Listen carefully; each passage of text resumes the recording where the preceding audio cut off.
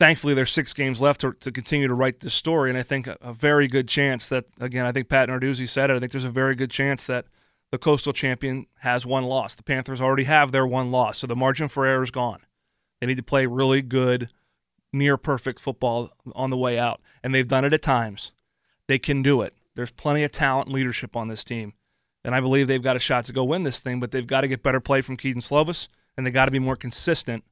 They've got to be more consistent defensively and on special teams.